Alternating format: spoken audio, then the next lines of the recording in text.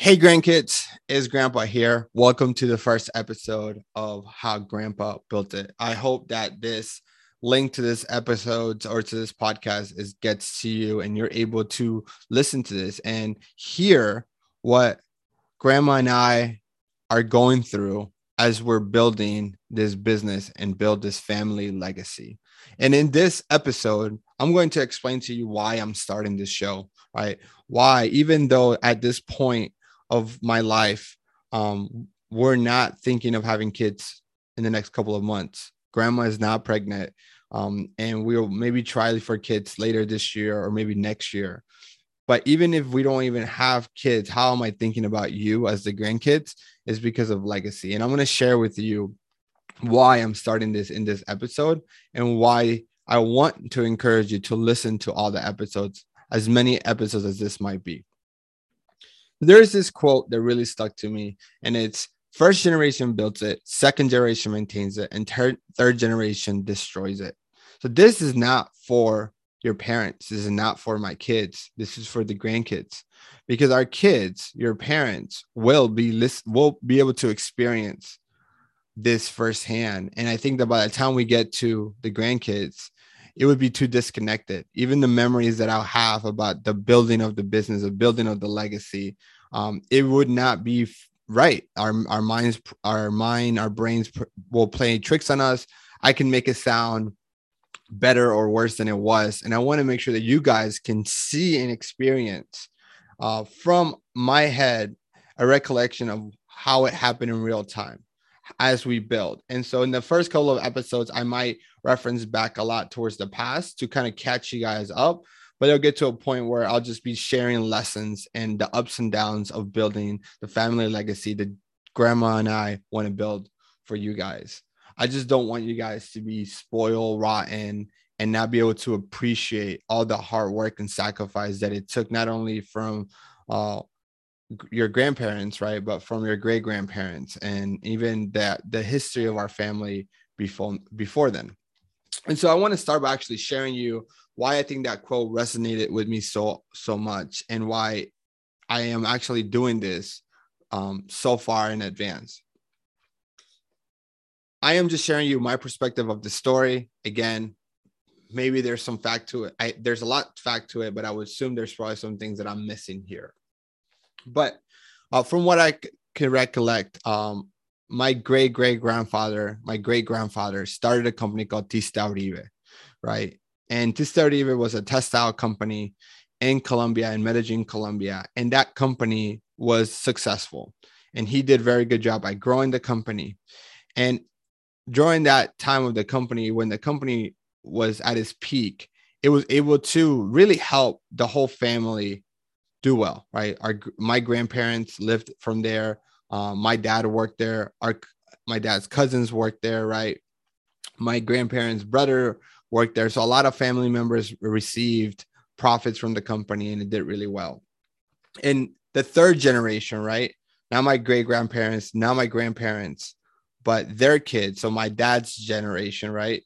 At that point, that company went bankrupt at that point. Now, why did it go bankrupt? There's probably many factors, and it's a story that I don't know and have complete clarity about. But what we do know is at the third generation, that company did go bankrupt. And how did it affect me was this. I grew up essentially in a upper class in Medellin, right? Country clubs, private schools, apartment, beach house, house in the mountain, right? The finca, which to this day we still own. At this moment, we still own, right? My aunt and I still own it, right? And that finca has been in our family for over 100 years. But after the company went bankrupt, and at that point, my dad had died. My dad died when I was 3 years old. So in 1993, my dad died. And my dad didn't plan for his future. We were still be able to go to private school because of the company still being in business and helping the company and my grandparents paying for my private school. And the apartment was paid. But when the company went bankrupt, it put my mom in a really bad situation because she didn't have a college degree. She went from never working a day in her life to having to figure out what to do with this 8-year-old kid, right? And long story short, I went from growing up in a childhood with a country club, with private schools, with money, with having a finca, having access to a beach house, being essentially wealthy, to not, right? And having my mom be in a position that she needed to feel like she needed to go to the United States to give me a better opportunity. And that transition from the United, my mom went and we moved to the United States with 2 suitcases and $2,000. So you can see why this quote has impacted me, right? Is the fact that I didn't experience say only in the tail end, right? In the third generation, as the company is destroyed, no longer exists, it can no longer support my mom and I, that we now have to make this transition to immigrate to the United States for the opportunity to start all over, right? And that it's what I don't want to happen, right? And I don't want to happen that when we build this business, that so many people have sacrificed so much for this business to be successful, that when it gets to you grandkids, that we mismanage the funds, or we mismanage the business, and we're not thinking long term, because I want to make generational wealth, right? I want to be able to make sure that future generations, and we're able to continue to help and others. And so that's a big reason why I'm so impacted by that quote, and doing this so far ahead, right? And using this podcast as essentially a journal to share the story. And so what we're gonna talk about in this podcast is what I wish I could hear T. Stout Uribe, my great grandfather, if I can hear what was in his head as he built this massive company that had hundreds of employees, right? And that's essentially what I want to hear, right? I want to learn. I want you all to learn from this journey, because I'm sure that by the time you guys are listening to this, podcasting might not be a way, right? It's like it would be the equivalent of me looking at picture books instead of looking at Instagram or Facebook to look at pictures.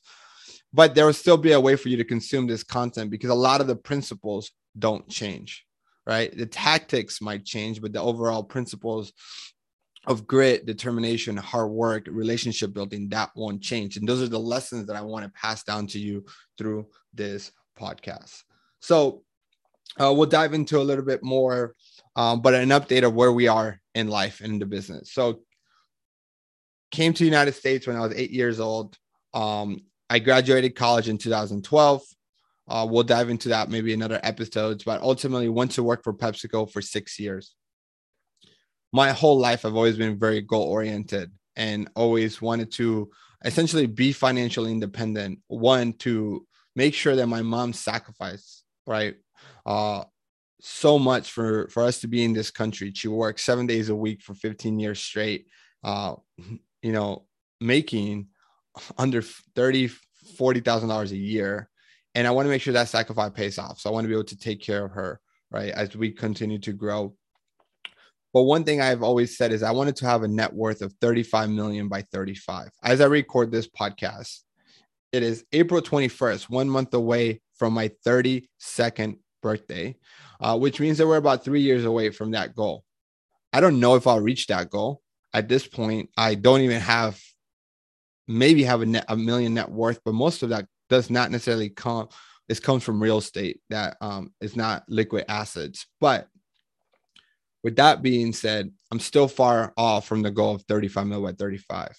The beautiful thing is that when you are an entrepreneur and you're building a business can grow rather quickly. And we are at a stage in the business of mastering college to career that can scale very quickly. And that dream of 35 million net worth by 35 is extremely doable. And I've never felt closer to it than the way I feel now as I see the business continue to triple and quadruple in size. And the compound effect of everything that I've done in the last 10 plus years of wanting to start a successful business adding up fast, right? And so goes to say that I graduated college 2012, worked at PepsiCo for about 6 years. And it got to a point where I either had to change my goal of 35 million by 35, or I had to change my job, because there was no way possible that I was going to get there. And so with the support of grandma, I was able to essentially make the leap. Now there's other stories between making the leap to where we are now. We'll maybe dive into it later.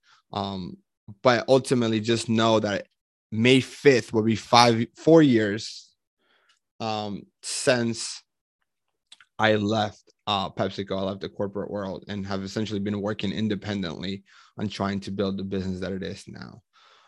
And transparency has been hard. It was the first 3 years of it were very, very hard on me mentally. It were very, very hard, I'm sure, on grandma.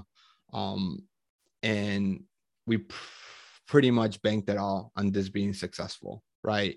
From first year going through all of our savings, second year going through and selling my 401k that I accumulated in 6 years in PepsiCo and taking the hit, taking the penalty and using it to continue to invest in this business. Third year, I was racking up credit cards and to the point that the business started making money.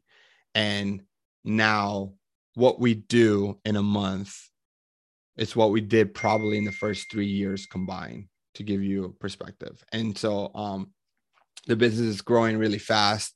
I might share some, I will be sharing more numbers and updating maybe on a quarterly basis of how the business is doing so that there is a record of what you can see what the compound interest of growing a business does, right? And super excited. So the main business right now is called Mastering College to Career. It is a mentoring program that helps international STEM students land their dream jobs after college. And so if you're an international student, mainly come from Asia, in our perspective, they come and they are extremely hardworking. They're generally doing a technical skill, software engineer, product management, data analytics.